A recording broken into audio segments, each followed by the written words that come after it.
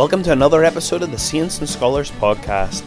Today we're joined by Richard Blaney, the pastor of Brannockstown Baptist Church, and really we're focusing on the history of that one church.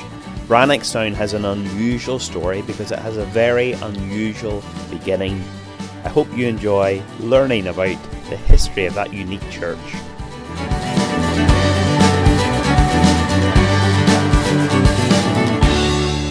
Welcome to the Saints and Scholars podcast. Today we are joined by Richard Blaney, who is the pastor of Brannockstown Baptist Church. We're really glad, Richard, to have you with us. And maybe we could just start by asking you, where do you come from and how did you end up in Brannockstown? And maybe even more importantly, where is Brannockstown? Well, thanks so much, Andrew. Thanks for having me on the podcast. Where is Brannockstown? That is a question I had to ask. Once upon a time, I had to ask it of the elder on the other end of the phone as he asked me to come and preach for a Sunday in Brannockstown, County Kildare. Well, I didn't even know where County Kildare was, never mind Brannockstown. So that was an embarrassing moment. Well, we'll get to Brannockstown. I'm from Coleraine, which is right up the north coast of Ireland, more or less. Lived there, grew up there, moved over to a couple of different spots in England. I was in Cambridge for a little while and also up north in Newcastle and Gateshead, lived there. All my three children were born there. They're all English. It's very, very sad part of our lives.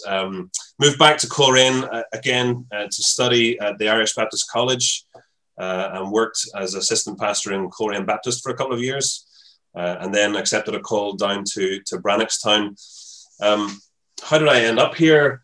Well, when I was at the college, the church here was vacant, didn't have a pastor. The church was here, and some of the elders were in touch with the college to ask for some students to come down and cover a Sunday and kind of enjoy fellowship and get to know the church. I did that several times, I think, during the 2 years that I was assistant pastor in Coleraine, and you know, in the Baptist way, one thing led to another, conversations developed, and eventually that led to a call from the members of the church here to come and be the pastor. It's a lovely part of the world, just about, 3/4 of an hour southwest of Dublin. Really beautiful, just rolling countryside. We can see the Wicklow Mountains when we get out onto the road outside the house.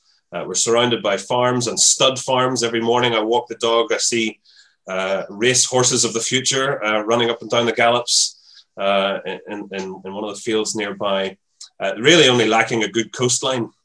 But I guess we were spoiled a little bit growing up the north coast, spoiled in that department. But yeah, that's Brannockstown, that's me. Sounds like a beautiful part of the world. The church itself was founded in 1870 by John Latouche. Now, that doesn't sound at all Celtic. Can you explain to us, how did he come to be in Ireland? And even more importantly, what moved him then to start a Baptist work in Kildare? Sure. So no, Latouche is not a Celtic name. It's a French name. We presume we're pronouncing it correctly. The Latouche, I think it was the De Latouche family at that time, but let's just say Latouche. The Latouche family was a wealthy and influential part of the upper echelons of French society in the 1600s, part of the court of Louis the XIV. But that's also a time when there was state persecution of Protestants, the Huguenots. And that prompted part of the Latouche family to flee France, along with many others. One of the family came and settled in Ireland, in Dublin, and he linked up with other Huguenots, kept valuables and cash for them, and those were the beginnings of what would become one of the most particular and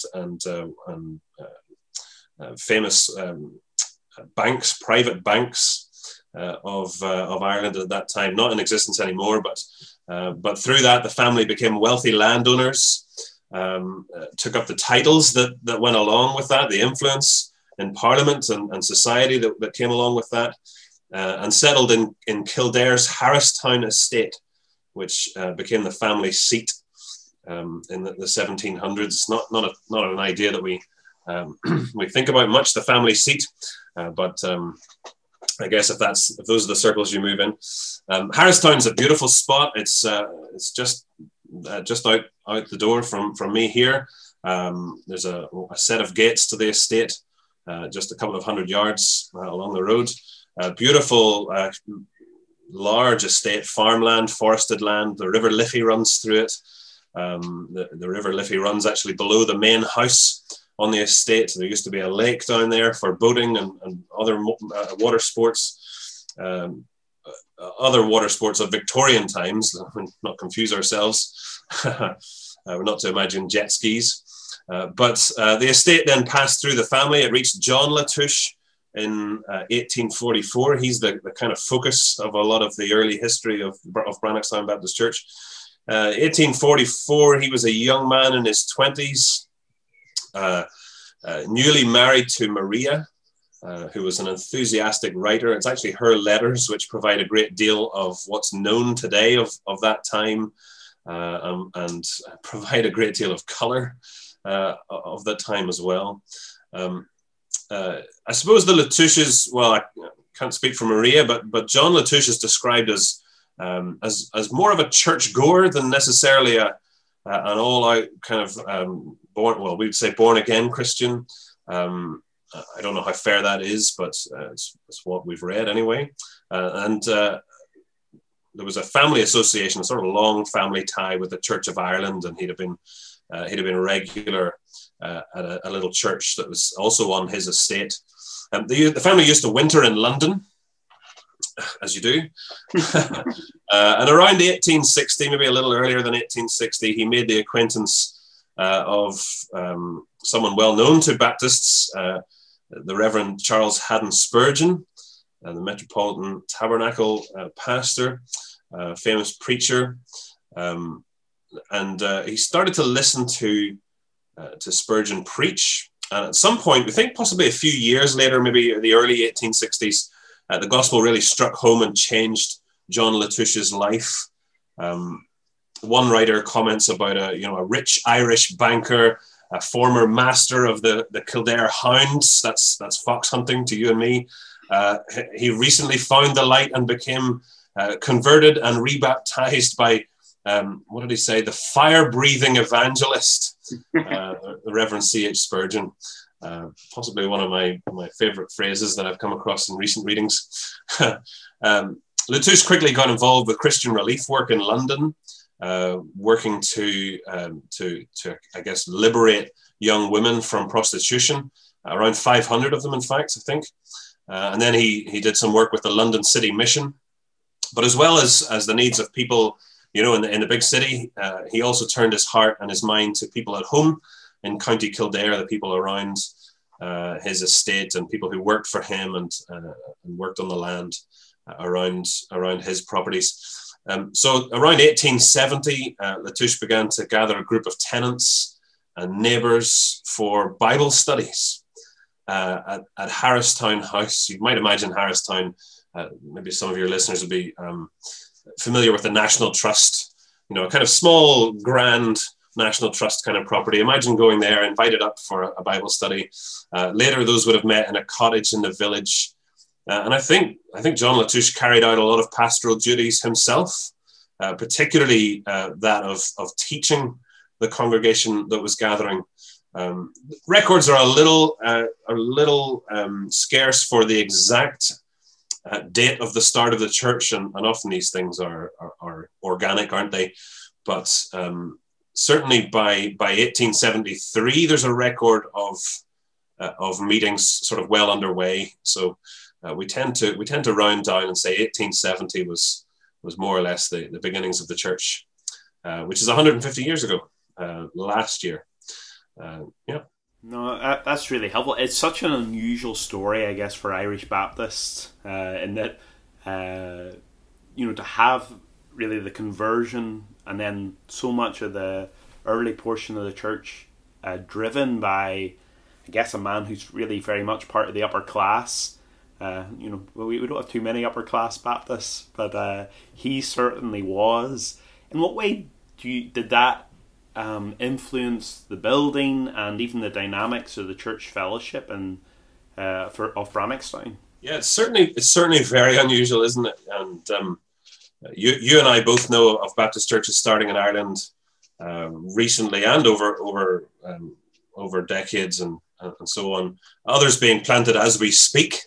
But I, for one, don't know of any others with a story even similar to that of Brannockstown here. Certainly, John Latouche put a lot of his own time and energy into establishing the church family. He really was a driving force behind it. We might imagine, someone with a lot of financial clout, for example, being something of a benefactor, but he really was a driver of that evangelistic work and something of a pastor to the early congregation. He put a good deal of his money into it as well, building a little chapel just next door to me here. Was said to seat around 120. I think we've all grown a little bit since then. Probably 100 would be the most you could fit into it these days. Also built a generous manse next door. Two very, very handsome buildings. I think the church building, never mind the story, the building itself would be quite unusual in Baptist circles these days in Ireland. It's kind of Gothic style chapel with a huge spire. There's no bell in it. I had a little look into it recently, trying to find the source of some damp. There's no bell in there, but there's certainly room for one in the sandstone, this red spire, steep slated roof and stained glass windows. But look, it's been fitted out. It has central heating and sound system and all the rest. It serves us very well still today. Keeps us warm and dry most of the year. He also, John Latouche also employed pastors for the church until the early part of the 20th century. And I think he also left a provision for the church in his will for the funding of things. He would employ quite a few pastors from Great Britain and Ireland, mostly not for very long at a time, usually maybe a year or two. Perhaps that was how he got people to come. It was, come and serve for a short time before you move on. The question remains, I guess, over whether any of the congregation felt compelled to come along to the services. After all, here's the landlord, here is the employer, here's the man on whom livelihoods hang. I don't think there's any real evidence of any coercion or whatnot. Although, of course, the pressure that people feel and perceive could certainly have been there. There is, though, an anecdote of Latouche's authority being brought to bear and this sort of landlordly authority on at least one pastor. I'll share it just because I enjoy the story. So he's reputed to have invited one pastor to tea up at Harristown House, suggesting afterwards a time of prayer together. Nothing unusual there, except that as they prayed, the master asked God to open a suitable sphere of service for our brother who is now concluding his ministry amongst us. And that was notice served. The poor pastor went home to pack. Although I can happily report that the Baptist patterns of congregational government have certainly been added to the foundation of Baptist doctrine and teaching.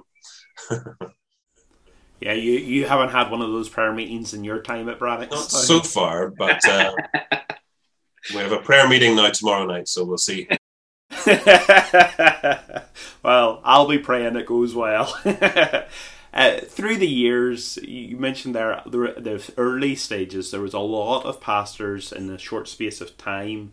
But the church has been served by various men. Are there any that in particular stand out to you?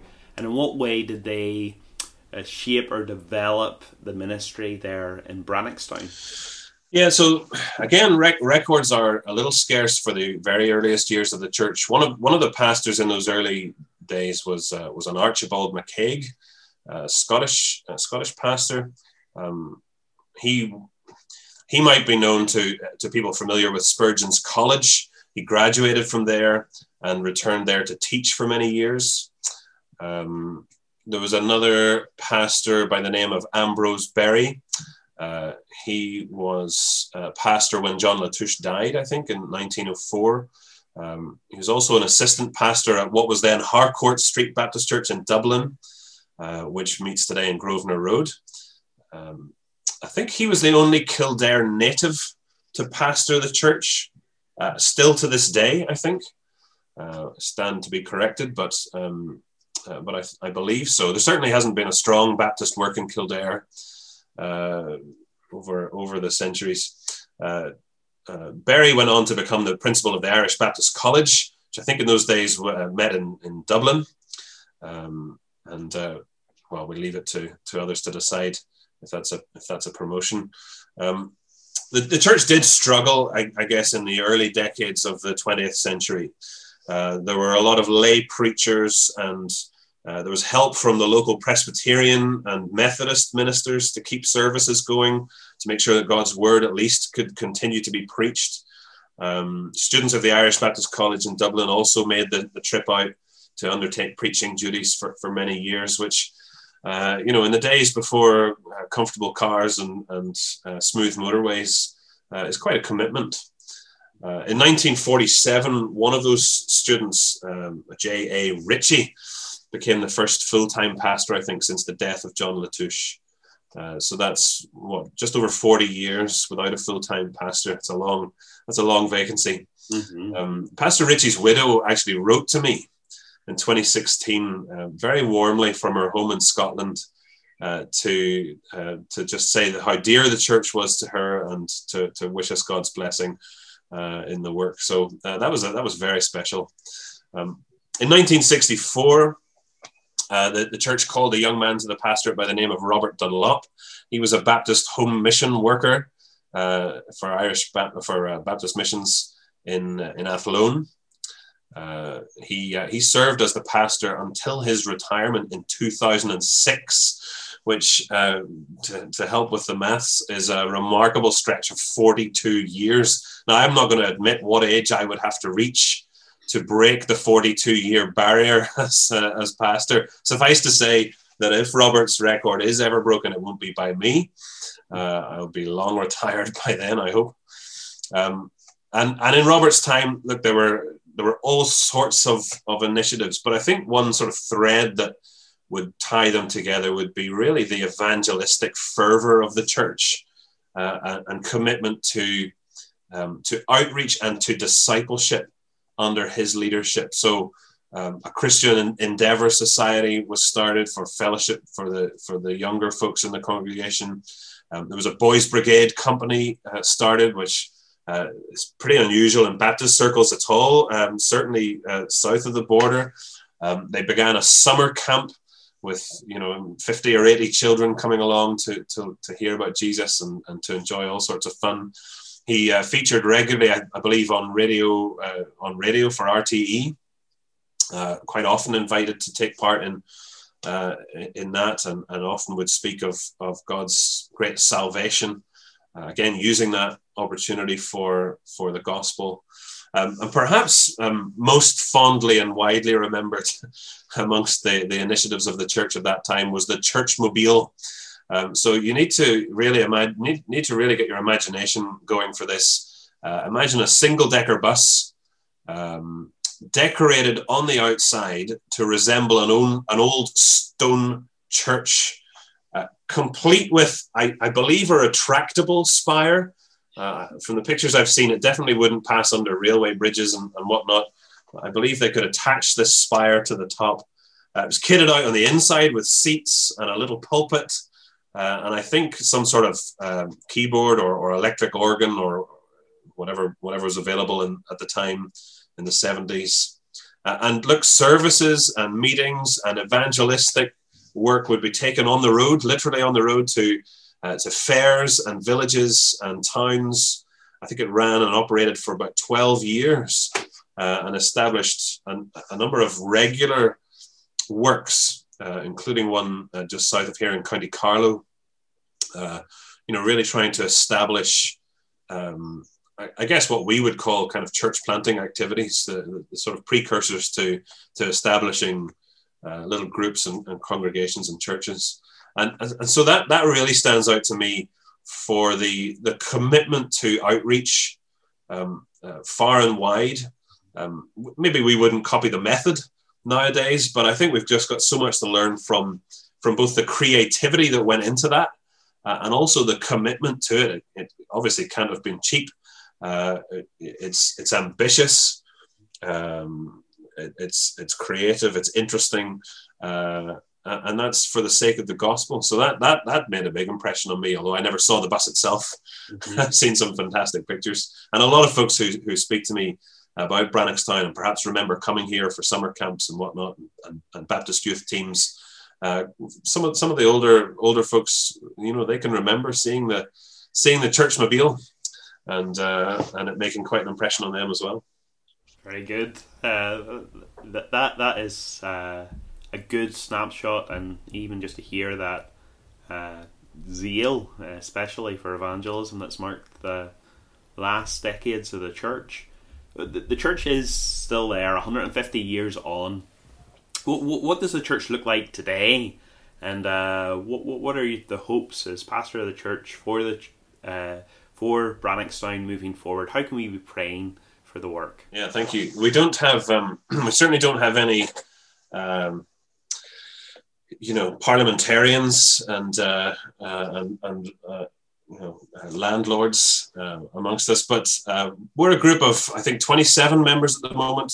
There would be around 40 adults and maybe 30 children meeting each week on regular Sundays. Obviously, as we record this, we're, God willing, coming out of a season of pandemic. So for a lot of the time, certainly over the occasion of our anniversary, we've not been meeting, not physically at least. But that's us. We're thinly spread out. A lot of rural churches and congregations down in Ireland would be fairly thinly spread. So we make the most of our times together. We have a Sunday service, just the one in the mornings, and spend almost as long over coffee afterwards as we spend on the service itself. We're a multicultural bunch. There are accents among us from Canada, the United States, Colombia, Chile, Nigeria, Germany, and of course, England, Scotland, Northern Ireland, even a few Irish voices as well. It's a kind of sort of an enriching diversity amongst us, and certainly makes for an exciting bring and share lunch as well. We have what a lot of churches have. We meet midweek to pray or to study the Bible. We have little reading groups for the men and the women in the church. We've put a lot of effort recently in recent years into a youth club. A lot of the youth who come to that wouldn't have any other connection with the church. Their families aren't part of the church. Same with our toddler group. It's often quite small, but it's been a source of some great relationships and a nice chance to build friendship with the community. The summer camp that started in the 70s still runs today. I don't know if it's run unbroken since that time. Well, I suppose we've missed last year's and this year's with the pandemic, but we enjoy having BI teams along to help with that, and they've enjoyed themselves here as well. And we sometimes would hold events alongside the local village committee, just to kind of get people together and have some sort of special occasion. It would be great to pray, I guess, that we would recover and renew our fellowship and our love for one another after the isolation of COVID restrictions. I suppose we've really missed the likes of that coffee time after church, the chance to mingle, and for generations to mingle as well. Not just sort of friendship groups within the church and the people who naturally bump into each other or phone around each other, but to have those links between the generations as well. It'd be great to pray that we renew our fellowship. The church family, has put a great effort into meeting online. We've had superb uptake with certain softwares that a year and a half ago none of us had heard of. Well, we've had great uptake with that, but it takes its toll all the same meeting online. it'd be great to pray as well that we would, renew and redouble our efforts to reach those around us as well. There's a great legacy of evangelistic fervour in Brannockstown, and we're a comfortable size in some ways. Once people come back, and if we're still social distancing, it's difficult. It's going to be difficult to fit people on site for a Sunday service, but there are thousands and thousands of people within reach of our church family and our church building. We need to kind of reconnect, I think, to the historic enthusiasm for sharing the love of God in Christ. So it'd be great to pray for those two things. Okay, the last thing I want to ask you about is, you were sharing before something about a recent development in the church, and especially in light of Brannockstown having such a close connection to France, and really Christians fleeing persecution in France, ending up in Ireland, and now you as a church are about to return the favour. Can you just let us all know a little bit about that good news? Yes. Well, midsummer this year, we're saying, I suppose, au revoir to a family that's been really very much at the heart of our church life for many years. David and Hannah Sandel and their 3 girls are moving to central France. And we're sending them there in response to what we believe to be the call of God, and in partnership with the other churches of our Association of Baptist Churches in Ireland through Baptist Missions.